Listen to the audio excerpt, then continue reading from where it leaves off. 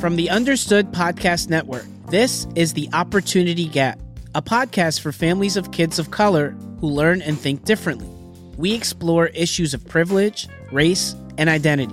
And our goal is to help you advocate for your child. I'm Julian Saavedra. And I'm Marissa Wallace. Julie and I worked together for years as teachers in a public charter school in Philadelphia, where we saw opportunity gaps firsthand. And we're both parents of kids of color, so this is personal to us. Hello and welcome, everyone. It is so wonderful to be here tonight because this evening we have the honor and the privilege to introduce and welcome to the show one of our very dear old friends from our previous lives back at good old Kip West Charter School, where Julian and I first met and where we met this amazing parent, Melissa. Thank you so much for being here. Melissa is one of a kind. She is a true family member, and we wanted to take some time to talk with her specifically because not only is she a great parent to eight amazing kids, but she also is someone who is super supportive within our school. And she was able to really help us to grow as educators when we got to work and have the privilege to work with her son, Abdullah. Super exciting because we know he has accomplished so many great things as an adult. And throughout that educational experience, he does have a learning and thinking difference. And we really were able to learn from him and from you, Melissa. So thank you so much. We're just so excited for you to be here. So welcome to our podcast. Thank you so much for having me. It's my pleasure and honor to be here. Thank you so much for joining us. Like Marissa said, it's just exciting when we get to talk about somebody that we know very intimately, somebody that we know on both sides of the equation with the student side and the parent side. And it's just an honor for us to elevate somebody like yourself. So that being said, tell us about yourself. Tell us a little bit about who you are and what brings you on our show. I'm a single mom of 8 kids. I'm a high school graduate. And right now I am living an amazing career as an office production studio manager and an artist. I'm Puerto Rican, second generation over here. And my children also are second generation West Indian. Their father's from Barbados, and international because we just love everyone's culture. So we just adapted to that and brought that into our own. And I raised my children in Orthodox Islamic way. Let's speak specifically about your children. As we said earlier, both Marissa and I were fortunate enough to teach multiple members of your family. But the first one that we taught was Abdullah. We know specifically Abdullah has ADHD. And I remember as his social studies teacher, how inquisitive he was and how confident he was in his ability. And, somebody who had come to the table with learning and thinking differences, but also were confident. In his case, he had a quiet confidence about him. And I remember how much it impacted my own teaching because it made me want to bring my A game every day. And it made me want to make sure that I was producing high quality lessons and making sure that what I was putting in front of him was going to be worthy of his intelligence. So that's what I saw, right? And this is going back years and years and years. But I'd love for you to tell our listeners just more about him. Tell us more about Abdullah. Abdullah made me who I was as a mother and a parent. I was really challenged to defy all stigmas that were placed on me as being a young Hispanic mother with a kid who didn't go to college or having a kid with physical delays and then later having learning differences. He really just challenged me every day, to just be my best, put everything aside that was placed on me and really just to learn, pick up a book and ask questions. But he's very quiet about it. So the best word to describe him would be very stoic. And that is really who he is. He is always known that things are just different for him. He sees things differently. He holds things differently. He couldn't button his pants like his friends, or he couldn't run down the street like his friends or ride the bike as quickly. But he always challenged himself. He never was I can't do this. And that's such a beautiful picture of Abdullah. And as we are, continuing to talk about Abdullah, tell me more about when and how you noticed, or how did you determine that he had learning and thinking differences? So when Abdullah was 3 days old, they told me that he had a hole in his heart. So at 7 days old, he had to have open heart surgery.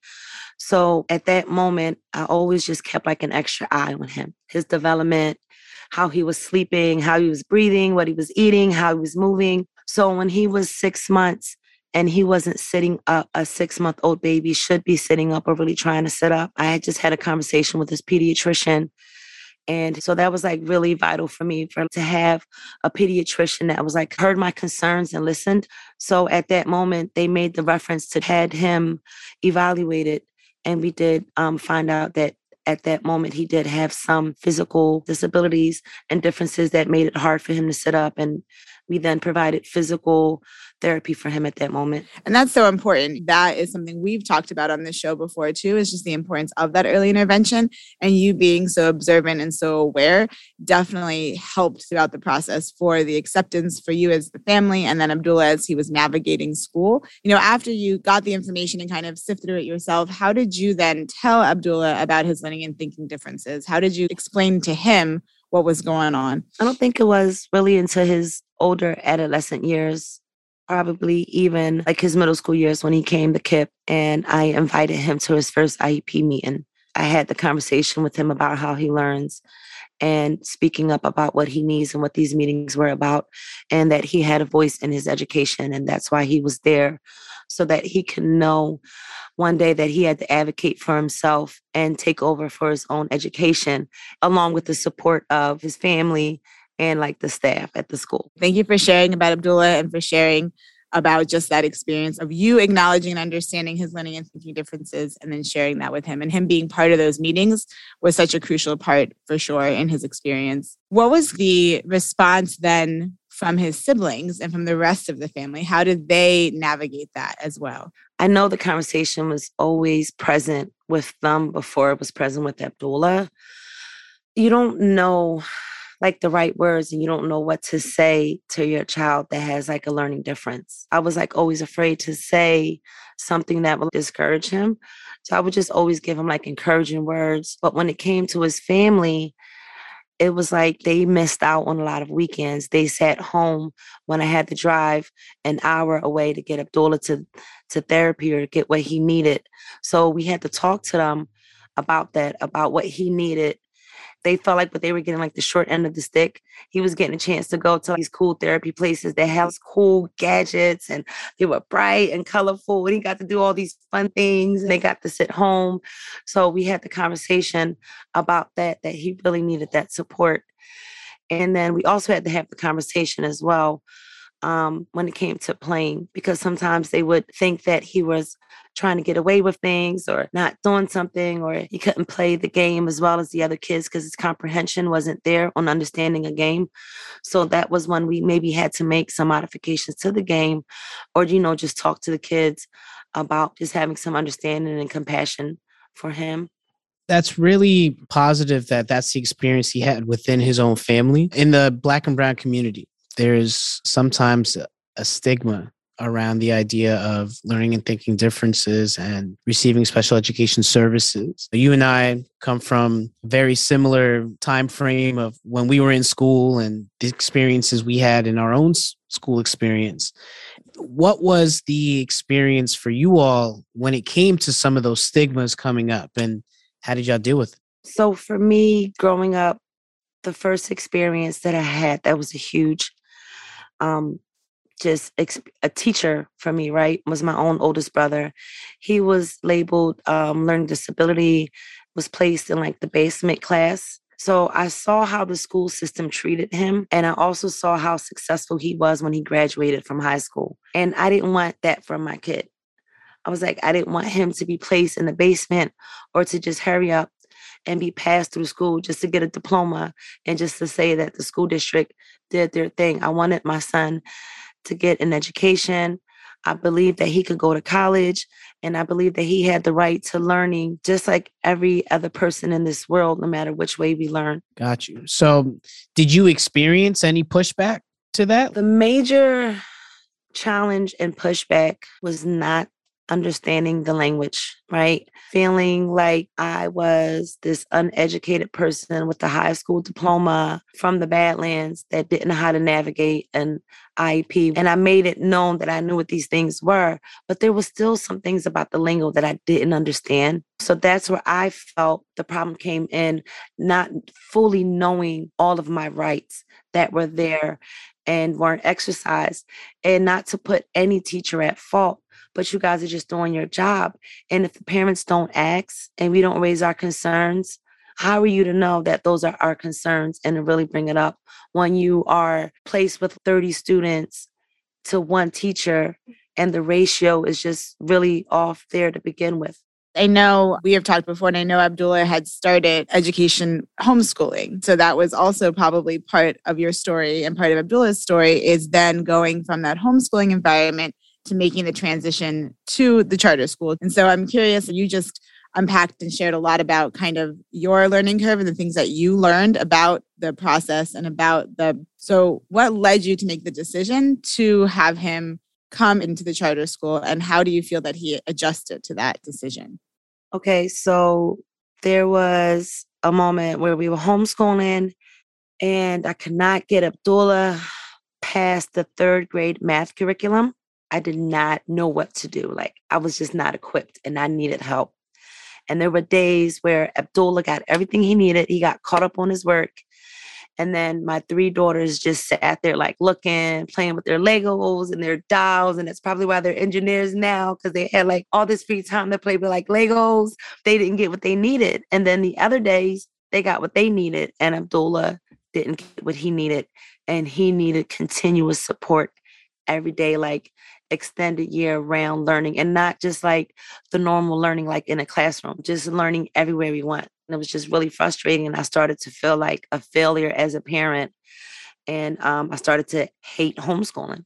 And I didn't want it to be like that. I didn't like that feeling. So I sought out the best help that I could. I did my research on the internet. I asked around to some families. I asked what they were doing.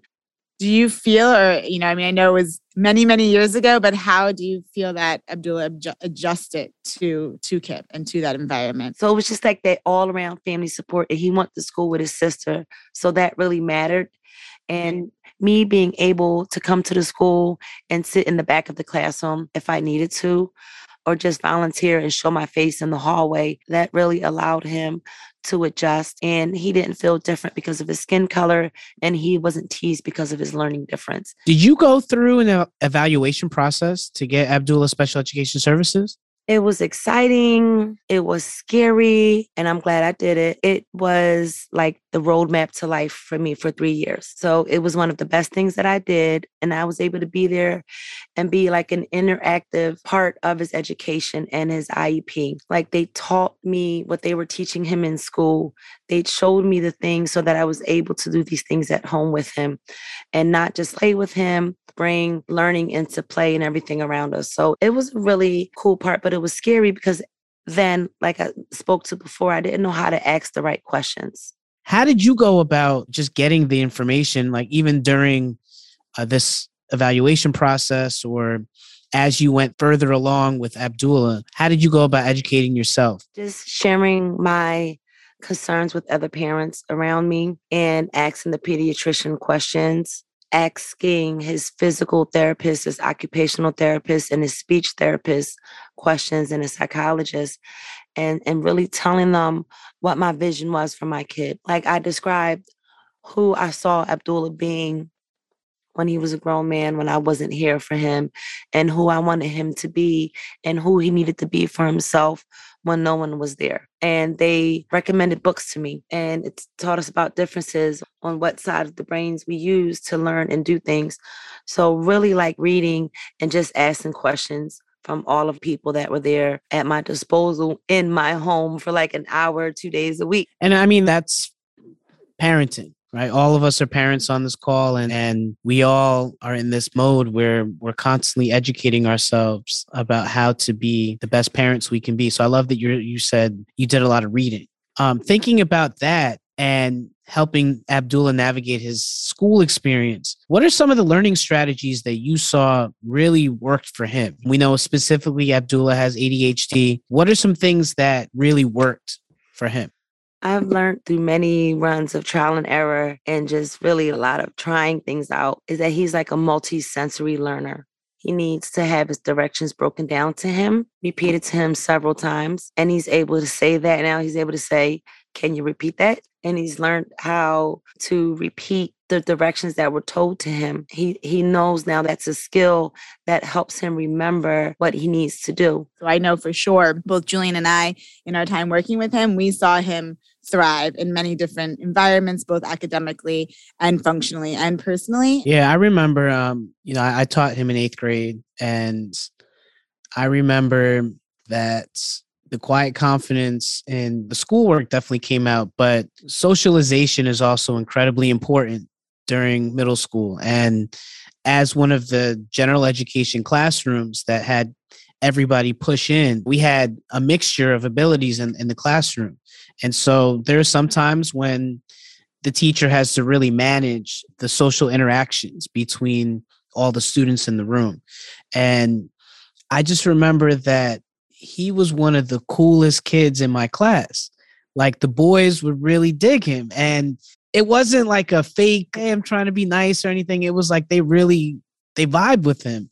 And I remember we were having some debate about something, and I did a lot of debates in my class. And I remember they were on either side, and Abdullah had the last point in the debate, and it was like the mic drop. And all the boys were like, oh, he said that. And they gave him high fives and whatnot. He might not even remember this, but I just remember the smile on his face. Yeah, absolutely. You mentioned this multiple times throughout our conversation today about the importance of support systems. Have you kind of created those systems for both yourself, right, as a parent, and for Abdullah? What are some things you've done to create those systems in your lives? Really having the support of family around us, like my mom was a vital part into getting things done, getting me to appointments. And grandmom, she was like always another person that I felt that I had to prove something to. She was like an important part of that support system as well, because it was like I wanted to live up to her standards.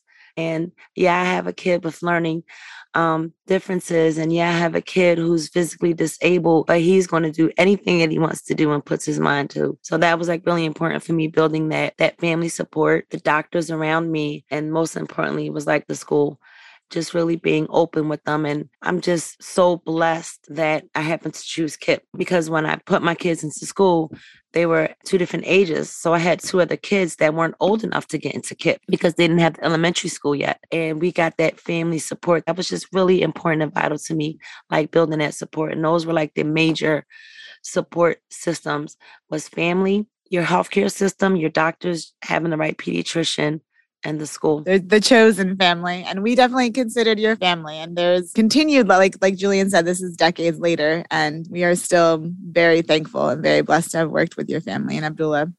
Yeah, and I think people listening need to hear that there's multiple areas of support. And sometimes we don't even realize that we have that support until we need something. And that's important to recognize too. So, Abdullah, 24 years old now. Yes. 24 years old, grown man. We just celebrated his birthday. I embarrassed him at my art studio. An amazing band performed. I'm going to give him a shout out. The name is Banger. But they performed on stage, and I got on stage with the birthday cake, and we all sang happy birthday to him, and it was amazing. And we just showered him with love. So you want to tell us what he's up to? Where is he at in life right now? Right now, he just came home from a 2-week orientation at a technical school in Western Pennsylvania that is designed for young adults with learning differences, that supports adults on any level that they need. They even have like driving classes. So I'm like, what? Like, amazing. This gets me off the hook on teaching him how to drive. Like, my kid is going to come home with trade skill and be able to be confident and knowing how to balance his checkbook on his own and drive. Like, what?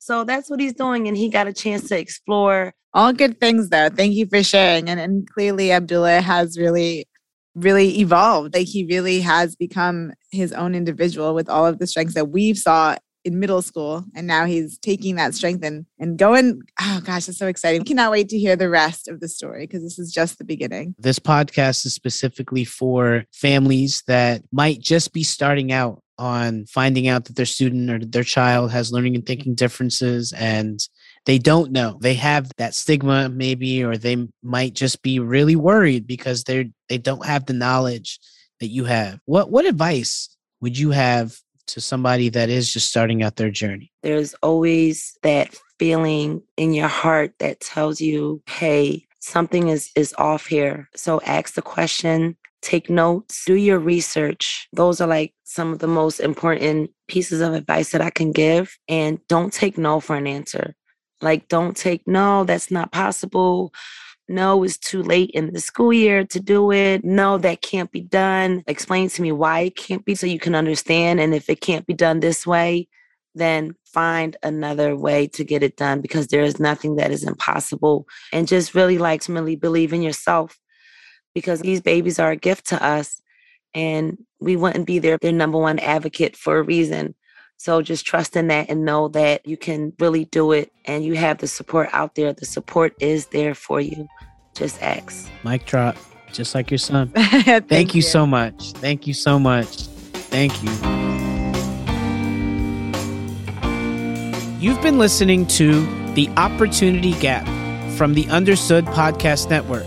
And this is our last episode of the season. We're going to see you after summer break. If you have any topics, and I mean anything that you want us to talk about for season 2, please email us. Hit us up. We want to get season 2 popping. So please reach out at opportunitygap@understood.org. Understood is a nonprofit organization dedicated to helping people who learn and think differently discover their potential and thrive. Learn more at understood.org/mission. The Opportunity Gap is produced by Sin Pim. Brianna Berry is our production director. Andrew Lee is our editorial lead. Our theme music was written by Justin D. Wright, who also mixes the show. For the Understood Podcast Network, Laura Key is our editorial director, Scott Koshier is our creative director, and Seth Melnick is our executive producer. Thanks again for listening.